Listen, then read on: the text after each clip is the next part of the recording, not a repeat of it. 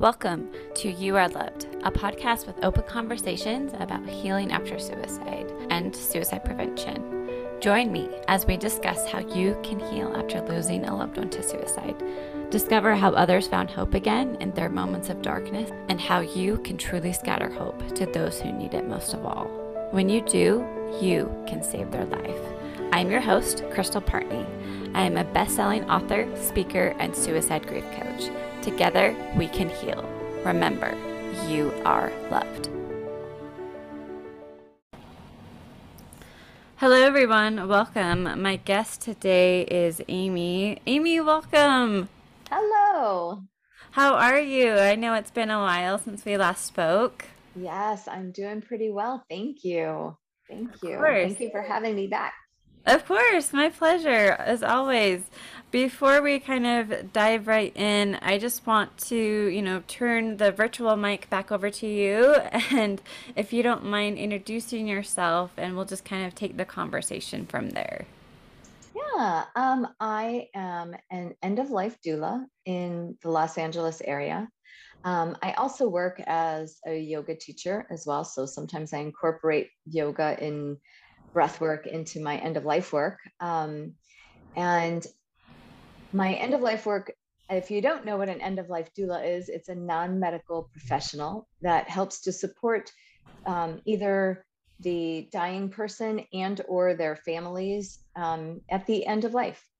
I also can provide end of life planning for people who are not at the end of life. So someone who might be thinking, oh my gosh, I think I need to get my affairs in order, which quite honestly, all of us should be doing, so that it makes it a smoother and easier transition for those who are left behind. So I do that as well. Yes, all sorts of fabulous things. And I agree with you, especially we don't want to think about the end. And Mhm. so having our affairs in order is a good thing, right? And Yes. especially, when we're talking about um, the subject matter in terms of death. But I also know too that many of our listeners are have lost a loved one to suicide, and so I understand that obviously some things are not planned for, and being able to sort of take a gentle approach to it is Yeah. really something that I want to talk about. Yeah, for sure. Um, Definitely, especially because so many of the listeners are coming from that sort of an experience. Um, there's such a high level of confrontation with looking at the end of life anyway. Um, but when you're looking at one that has ended very suddenly, very abruptly, unexpectedly, um, it definitely requires a very soft touch to go in and talk about this topic. It's a heavy topic for everybody on a good day, and not not even considering how on the very worst days. Exactly. And you're right. It definitely needs a softer approach. Mm. And so, for example, I know that a lot of the work that you are involved in and you do on the day to day is in that pre-planning stage. What sort of, you could call it tips, you can call it advice, would you give to someone that is finding themselves in that situation, that like me and so many of our other listeners out there that have lost a loved one to suicide, and now they're sitting there going, okay, now what? Is there anything that they can do in regards to, I would say, not necessarily tying up those loose ends, but what's a good place for them to start? Yeah, so I think the very first thing to do is really take care of yourself. Take care of yourself in that time, that when it's something that's very new, very fresh. The most important thing that you can do is really take care of yourself and give yourself plenty of time and space for grief.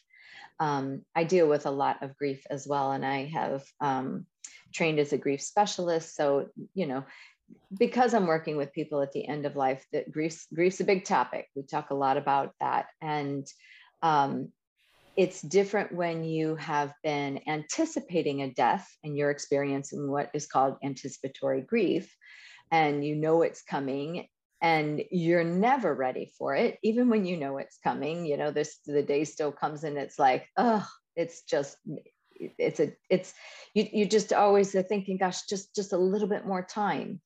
Um, but when it is a sudden and unexpected loss, and one that has so much pain involved, the most important thing is really give yourself time and space. It's going to be painful. It's, I would say seek support. Seek support from either one-on-one professional or seek support in a grief support group. Um, and give yourself plenty of time to, even each day, even in those days when you're starting to feel like, oh, I'm doing okay today, I'm doing okay. I was actually just listening to another podcast where someone was talking about carving out 10 to 15 minutes each day, and she would take like time away, go and shut the doors so that she was keeping the other people in her family safe and not scaring them. That she would go into a room with blankets or pillows and a racket, and first would sit quietly, sit in stillness, and notice where in her body she is experiencing a feeling that might feel stuck, a feeling that might feel heavy, that might feel difficult, and then just breathing there. And she said, and it wouldn't take long, even if she was going around about the day, with everything seemingly fine, when she would sit down and quiet, she would realize that it was there, that there was something physically in her body that needed to move. And she would then start to sob and take the racket and beat the blankets or the pillow or punch it and get it physically moving through her body, because our emotions are energy, right? Our emotions are energy and motion. That's the emotion. And so that's a really good thing to do when you can't do much else, when you're not ready for anything else. With time and with support and with somebody helping you hold your grief, because grief is something that it needs to be witnessed. It needs to be held. The space needs to be held with another person, ideally. Sometimes it can be held with a journal, or it can be held with, some thoughts and meditation or something, but it really is wonderful when another person can witness it and hold that space and say, I see you, and I see the pain you're in, and I'm here for you. And there's nothing I can do to fix that pain or take it away, but I'm going to be by your side. So after some time, you might be at a point where you feel like, okay, I don't want to leave anyone else with unfinished business. Anything that I could take care of now. What could I do now? There's a couple of really simple things that you can do. One very simple thing that you can do. So the one thing that we would prefer to avoid is all the paperwork and all the trouble, the hassle that comes with probate, right? If we don't have a plan in place, everything stops. Everything gets locked. Accounts get locked. Everything gets frozen. And the probate process can take a year, 2 years. It's long. And in the meantime, any money that's sitting in a bank account sits there. It cannot be touched. So one thing that you can do that's a pretty simple thing is, with a basic bank account, is to get what is called a payable on death or a transfer on death form, which you, I believe, usually have to, I know in California, you have to show up in person for that. You can't just do it online. But you can go into any bank branch and say, I have an account, I need a payable on death or a transfer on death form, and fill it. It's super simple. It's just fill it out, put who you would have to be your beneficiary. And then on your death, all that needs to happen is the person needs to be able to provide proof that you have died, a certificate of death or something similar. And the money is transferred without going through any probate, without going through anything. So that's a very simple thing. You want to think about all of the assets that you have. And even for people who are like, well, I don't really have anything, so it's fine. But everybody has something. We all have something, a bank account, a car, our belongings. Everything has to go somewhere, somebody has to deal with it. So with any accounts, any financial things, any 401ks, any retirement plans, anything like that, there needs to be a beneficiary designation. If it can't be a simple beneficiary designation, that's where you would need to speak with someone to see if you need a trust or just a will, depending on what your family circumstances are. There are some very simple programs online that are free, where you can make a will and a trust that is legally binding, and do it free. So if you have a pretty simple estate, that's one way to do it. Because I know that it also can feel very intimidating and expensive, and you're like, oh my gosh, I don't have, when I've spent the thousands of dollars to make it, is it really worth it? And so a lot of people don't really do it. So those are a couple of really simple things that you can do. And, in your will or in your trust, that's where you can say who you would like to take care of what, or to get whatever the things are, the tangible things. And there's one thing that I forgot to mention that's even more important that goes backwards here, is an advance directive. So my personal belief is at 18, we should all be filling out an advance directive. Once you're a legal adult, what do you want to have happen to your body? And who do you want to carry out your wishes in the event that you are unable to speak for yourself? So an advance directive is the paperwork that solidifies those decisions. Who's going to speak for you? And that's not them making the decision. A lot of times the confusion there, it's a subtle thing, but a lot of times people think that they have to make the decision.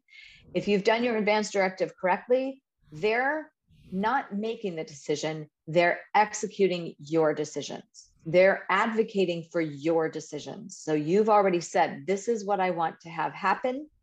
And that person is there to make that happen. As long as you can speak for yourself, you can change your mind as many times as you want. Like I've had people say, well, what happens if I change my mind? And the question is, well, in this scenario, this imaginary scenario, are you alert? Are you awake? Are you able to speak for yourself? If so, the advance directive doesn't even come into play yet. The advance directive only comes into play when you can no longer speak for yourself. And a medical team needs to know what your wishes would be. And then as far as choosing an advocate for yourself, this sometimes it has a lot of different names. It could be called a healthcare agent, a healthcare proxy, durable power of attorney for healthcare. There's a lot of different names like that. The person that you choose needs to be someone who will carry out your wishes. So it's not always the most obvious choice. It might not be, your mom or your spouse or whatever, because they might not be able to carry out the wishes that you actually want. It might be too hard for them, or they might feel that they want something else. If you're saying, hey, I don't want to live hooked up on machines indefinitely. If doctors are saying that there's not brain activity that looks like there's sign for improvement, and I don't want to live hooked on a feeding tube and a ventilator. If that person disagrees and that's not what they believe, then if you haven't written down your wishes and you haven't made it a legally, a clear wish, then you can very well wind up in a situation that you actually don't want for yourself. So that's one of the very important things to do. And again, that can happen as soon as you're 18. You could be healthy for the next 80 years. And if in those 80 years you decide you want to change your mind, you change your mind, you do a new form. Not a big deal.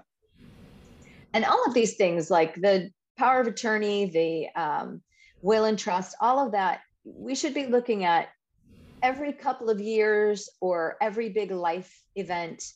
um, if you get married, if you have a child, if you get a divorce, if you have a loss in your family, if you have somebody as appointed as your healthcare proxy, but they die before you got to change that.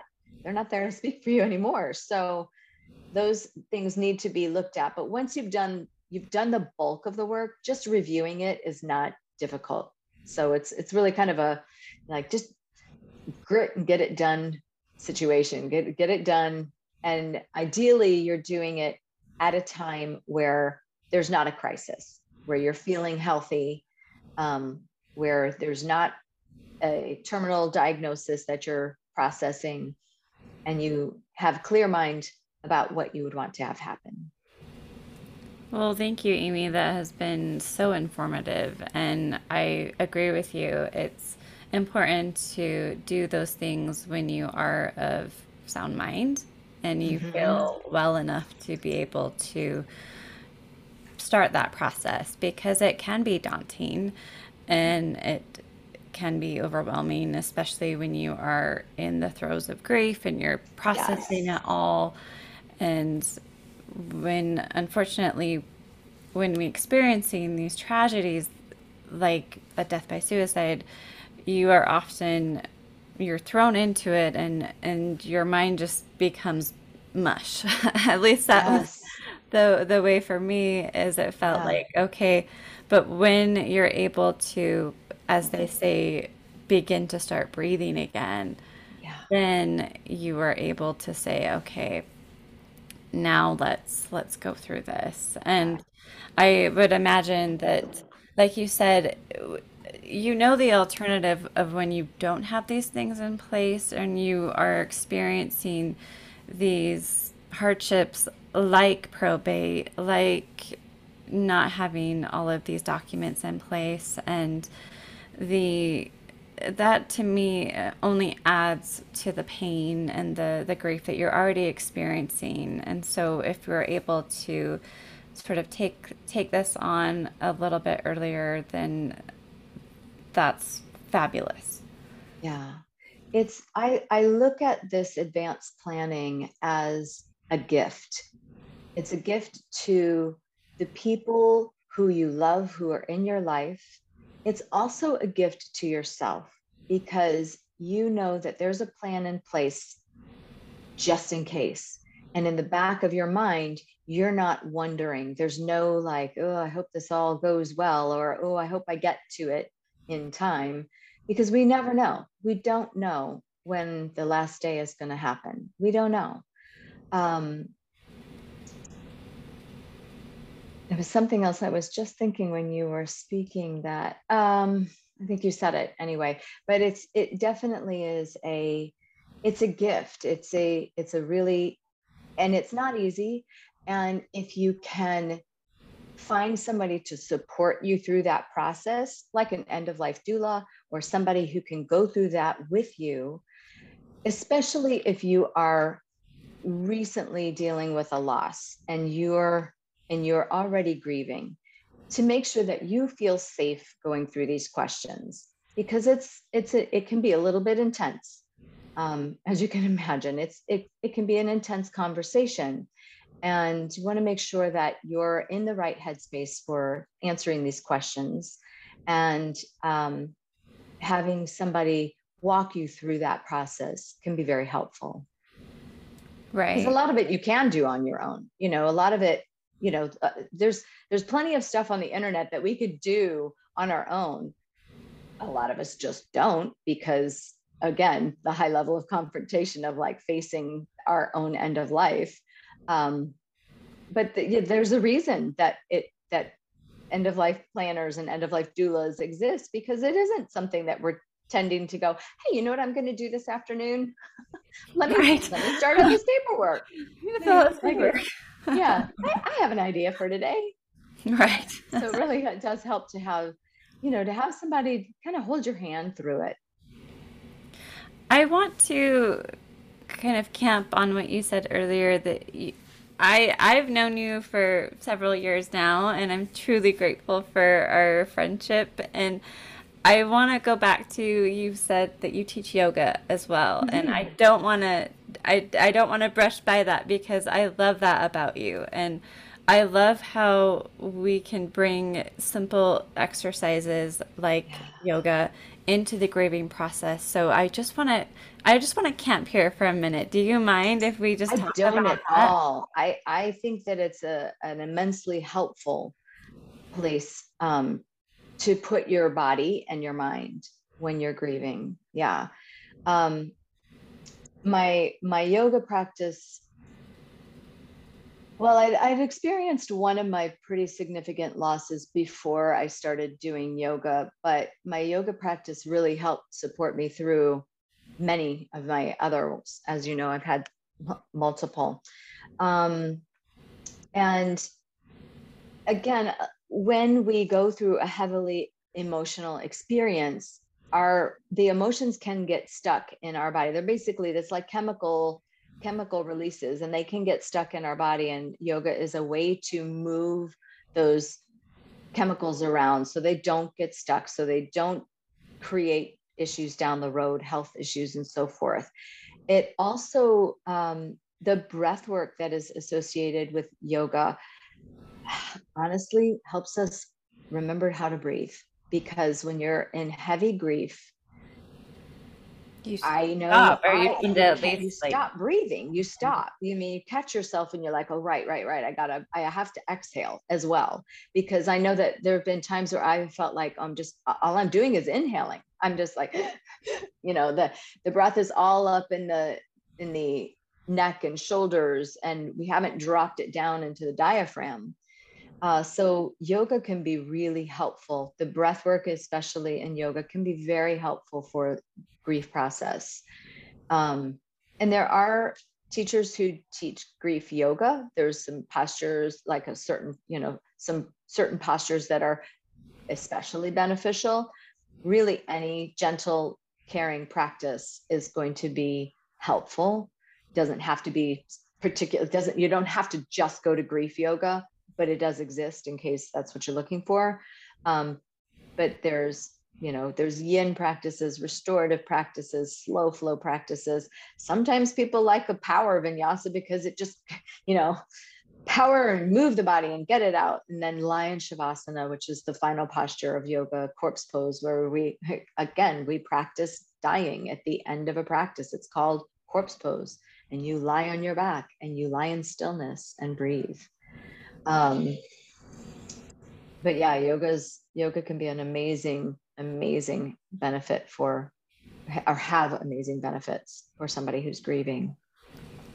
That's fantastic. I didn't know that they offer something like grief yoga. Mm-hmm. That is Mm-hmm. wonderful. Yeah, yeah, I wish I would have known that when I was in the midst of, trying to process my own sister and her death. And so that's yeah. a fantastic resource that I had no idea existed. Yes, yes. There's a few instructors, but one in particular, Paul Deniston. Yeah, I think it's Deniston. But if you Google grief yoga, his information is going to pop up very quickly. I know there's another couple of instructors here in LA who specialize in the grieving process. That is wonderful. And I'll be sure to include that in the show notes so that people Yeah. can just click it and be directed to that. Amy, let's talk about on this theme of yoga and having it be able to process our emotions. I want to go back to what you said at the start of our conversations that our emotions will get stuck. And I can relate to that because when I would, especially I would say that within that first month of losing my sister, when all I wanted to do was stay in bed, I really had to Mm. force myself to get out of bed because as I have shared before very openly, that I still had to be mom. I couldn't just Yeah. put my Yeah. grief on a shelf and call it good and go about my day and go about whatever it is that I wanted to get done that day or not do that day. I still had to show up. And looking back in hindsight, that was one of the biggest blessings because it allowed me to continue forward in a positive way when it would have been so easy for me to just put my grief on a shelf and just be like, nope, you got to stay right there. I'm just going to not deal with you, or I'm going to completely ignore you altogether. And then we'll see how this all works out over time. And I remember taking our dogs for walks, and my daughter, of course, would come with me, and it was cold. My sister passed away in March, and so I didn't want to go outside and be active and be, physically move my body. But boy, can I relate to having those emotions literally feel like they're stuck inside of me, Mhm. and not being able to process them when I didn't go outside or I didn't move my body in some form or fashion. Yeah. So grief doesn't go away if we ignore it. that's Right. it's a common desire. If I just Wish. yeah, if I just wish that I could just it, pretend this didn't happen and carry on. And um, there are a couple of different ways that people some will, like you said, stay in bed, covers overhead, not getting up, I'm not doing today. um, I In my life, I have not had the ability to do that either. Like, similar, I have a young child, and there's people who need me to get up and keep going. That's a mixed blessing. Sometimes it's a really good, like, okay, I've got to get up, I've got to do at least this bare minimum. Yes. um and there were also many times where I thought, I wish I could just stay in bed today. I wish I could just be in bed. And probably I could have made that work with my husband. I probably could have made that deal, but for some reason it just didn't. It wasn't for me. I'm not saying that it's right or wrong for anybody. And that's one of the things about grief is there is no one way to do it. There's no right, there's no wrong. The most important grief is your own. um, when people try to comfort you and instead wind up telling you all about their grief, and you're like, oh wow, I thought I was going to get to talk about my person. um, the most important grief is your own. So when we are supporting somebody, it is important to give them the chance to speak without interruption, without um, taking over the conversation. um, and the emotions have to go somewhere. Like, all of this stuff has to go somewhere. So, and it might just be on delay. It might be like, oh, I didn't deal with that 20 years ago, and wow, here it is.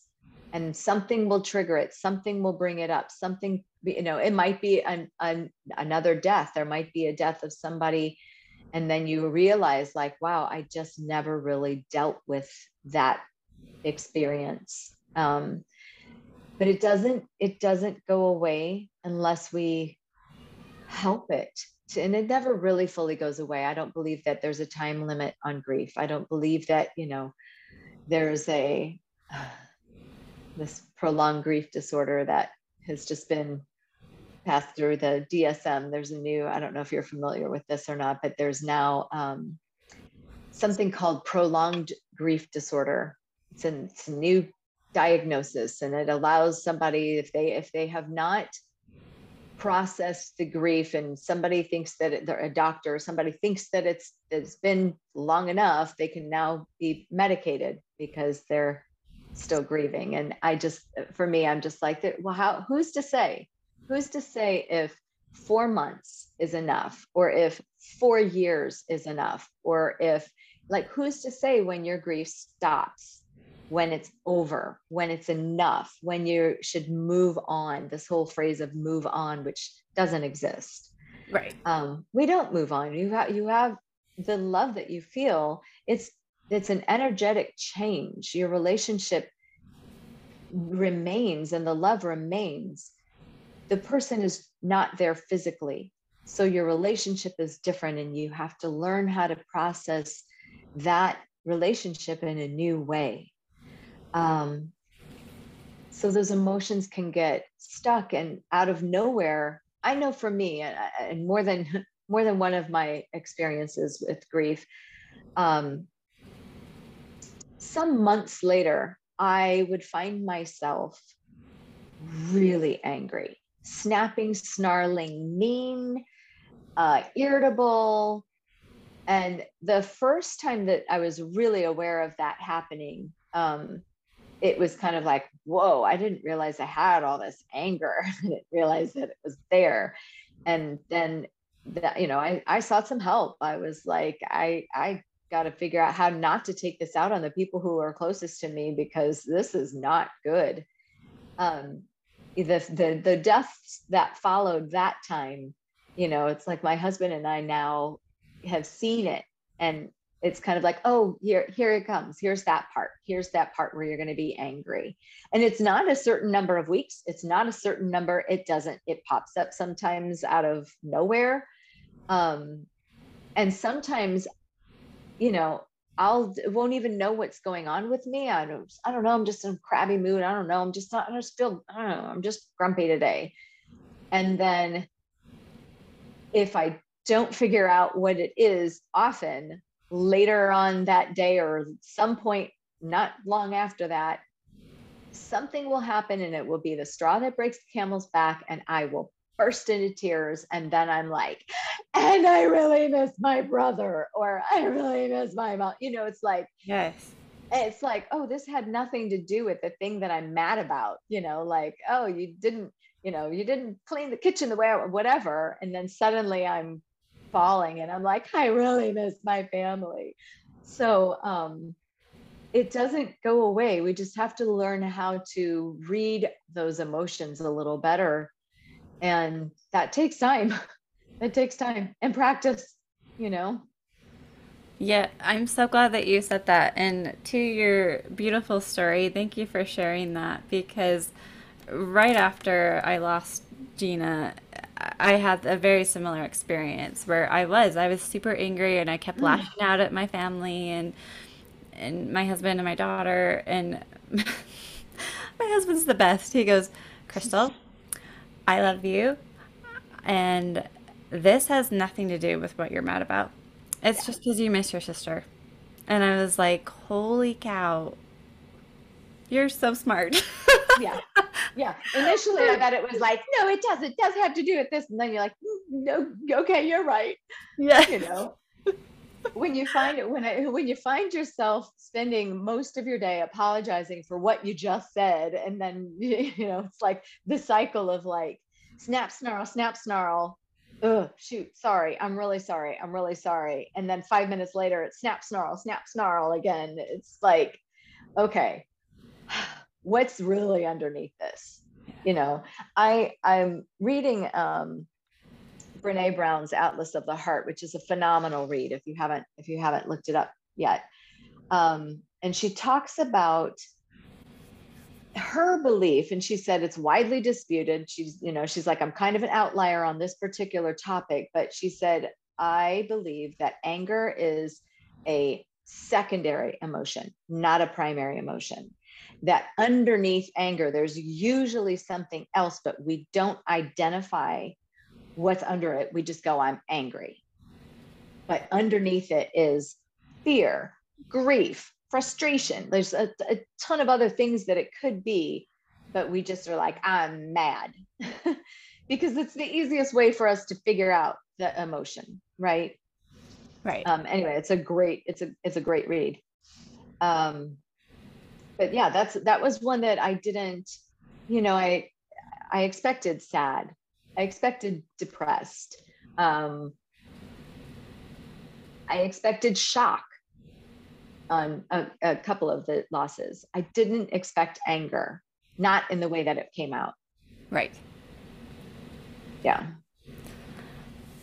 And like you said, it's some of these emotions that you expect to feel, and they're normal and they're natural, and whatever you're feeling is completely normal. So don't feel 100%. like you are being, crazy or whatever you want. Yeah. say or label it. It's all normal. It's all part of the process. And so, Yeah. Amy, as we wrap up, I just want to, sort of close and thank you so much for our conversation.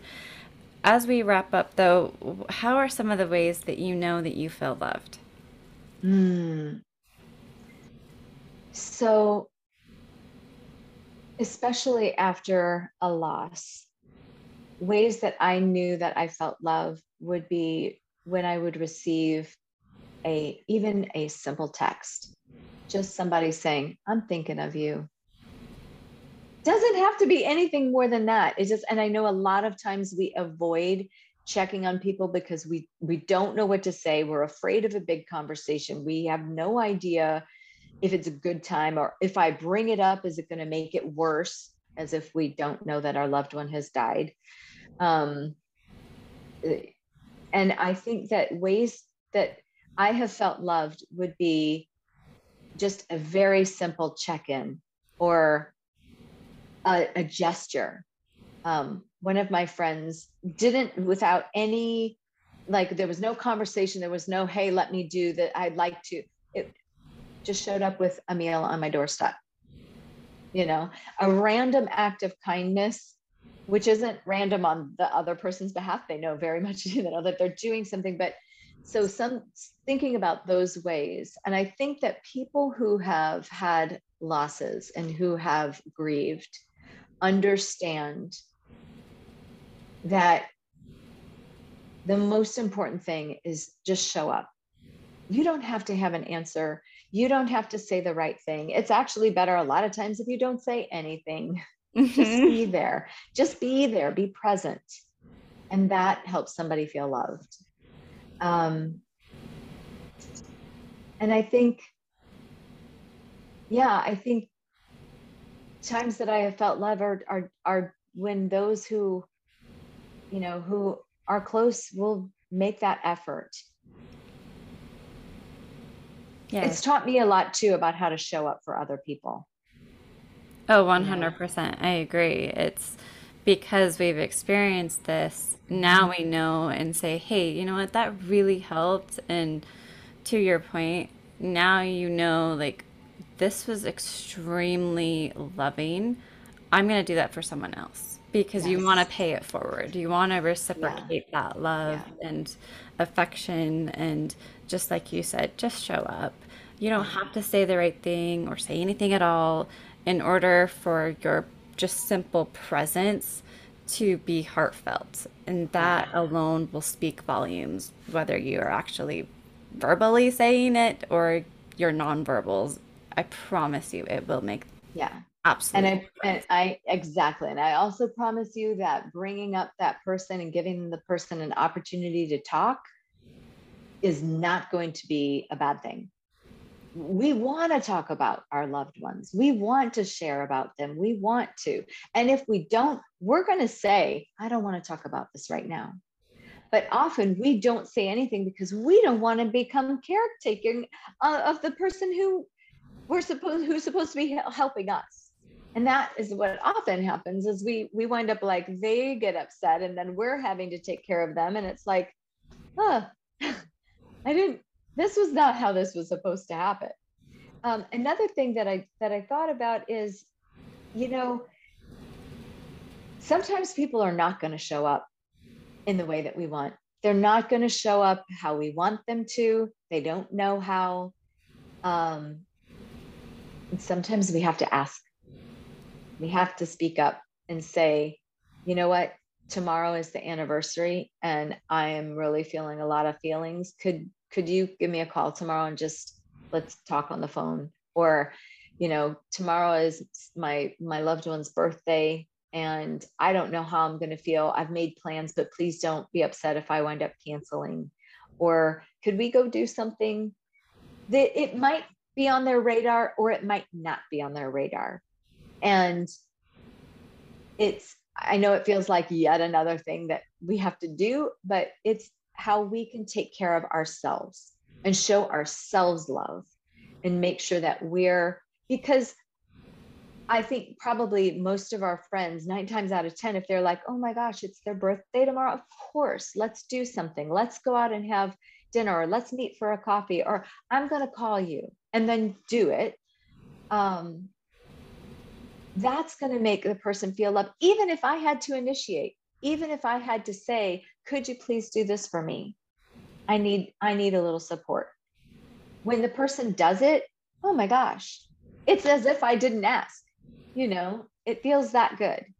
And the other part of that is to make sure that we do things for ourselves, that we take care of ourselves, that we definitely give ourselves the time, the space, that we say what we need. If there's a party coming up, but it's also the anniversary of the person's death or a special day, to say, you know what, I really want to be there for you, but that's going to be a really tough day for me. And I would love to make it up to you and do something another time. Protect yourself, protect your heart, and give yourself the permission to take care of yourself. Because a lot of times we go, go, go, go, and then we're resentful that someone's not taking care of us and we're not getting what we need, and we haven't taken care of ourselves. We haven't asked for support, and we don't read each other's minds as much as we wish we did. You know, we just don't read each other's minds. And if you are supporting a friend, you can even say to them, I don't know what you need right now, but I'm here for you and I'd love to support you. So it's harder in the early days to do that because the person who's grieving doesn't know what they need either. So that whole kind of empty, like, just let me know if you need anything. Don't do that. Show up and do something. Do something. I'm going to come over. I'm going to do your laundry. I'm going to pick up your kid from school. I'm going to bring dinner over. Do something. But if it's a matter of, would you like to talk about this person, or would you prefer we don't? Ask what the person needs. I love this list, and you're absolutely right. And thank you so much for sharing, because it's so true. Everything that you've said is, and I'm as you were speaking, I was like, yep. I was thinking of these moments where it was a little bit nerve wracking and being like, oh my gosh, do I really want to say something that seems a little like awkward for on my part? But it's like, no, Crystal, this is necessary. This is what I need. And be Yes. bold enough to ask for it. That's one of the most bravest and courageous things you will ever do, is to Yeah. be able to be, I don't want to say so in tune with yourself, but just simply being aware and saying, no, this is what I need right now. And don't Yeah. brush it aside. Yeah. Absolutely. And don't be Maybe, afraid, because yeah, they want to support, they want to help. 9 times out of 10, somebody wants to help you. They just don't know how. And so they do nothing, or they kind of withdraw because they don't want to make things worse and they don't know what to do. So occasionally, giving them a little guidance is not a bad thing. right. If you want flowers for whatever reason, say, I want flowers. Yeah. Yeah. And wouldn't it be great if we did that in every aspect of our life, regardless of grief or whatever? If we actually just spoke up and said, here's what I need. Right. Yeah, here's what I need. Could you help me with that? Yep. Well, Amy, how can people connect with you? Because I know they're going to want to. My website is crosswithcare.com. Cross, like you're crossing the street, like I'm a crossing guard who's escorting you across. So crosswithcare.com. And my email is amy@crosswithcare.com. Those are probably the easiest ways to reach out to me. Well, fabulous. And like I was saying earlier, we'll be sure to include that in the show notes. And I just wanted to take a moment and just say thank you again. I've really enjoyed our conversation, and I hope those that are going to be listening will enjoy it as much as I have. Thank you. Thank you for having me. I really appreciate it. Of course, my pleasure.